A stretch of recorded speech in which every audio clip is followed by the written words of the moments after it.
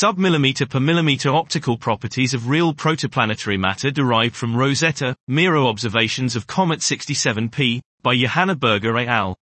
Optical properties are required for the correct understanding and modeling of protoplanetary and debris disks.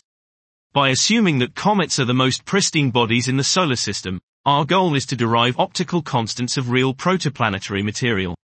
We determine the complex index of refraction of the near-surface material of comet 67P, Churyumov-Gerasimenko, by fitting the sub-millimeter observations of the thermal emission of the comet's subsurface made by the microwave instrument for the Rosetta orbiter, MIRO, with synthetic temperatures derived from a thermophysical model and radiative transfer models.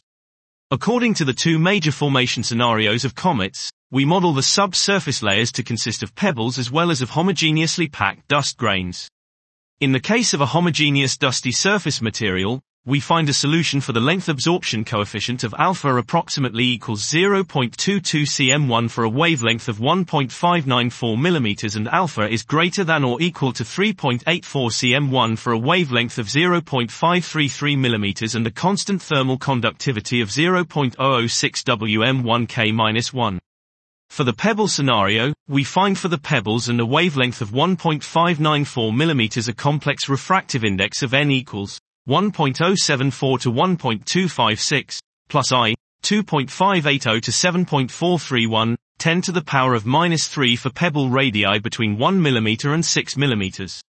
Taking into account other constraints, our results point towards a pebble makeup of the cometary subsurface with pebble radii between 3 mm and 6 mm.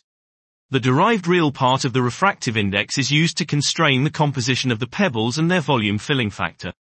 The optical and physical properties are discussed in the context of protoplanetary and debris disk observations. This was sub-millimeter per millimeter optical properties of real protoplanetary matter derived from Rosetta MIRO observations of comet 67P, by Johanna Berger et al.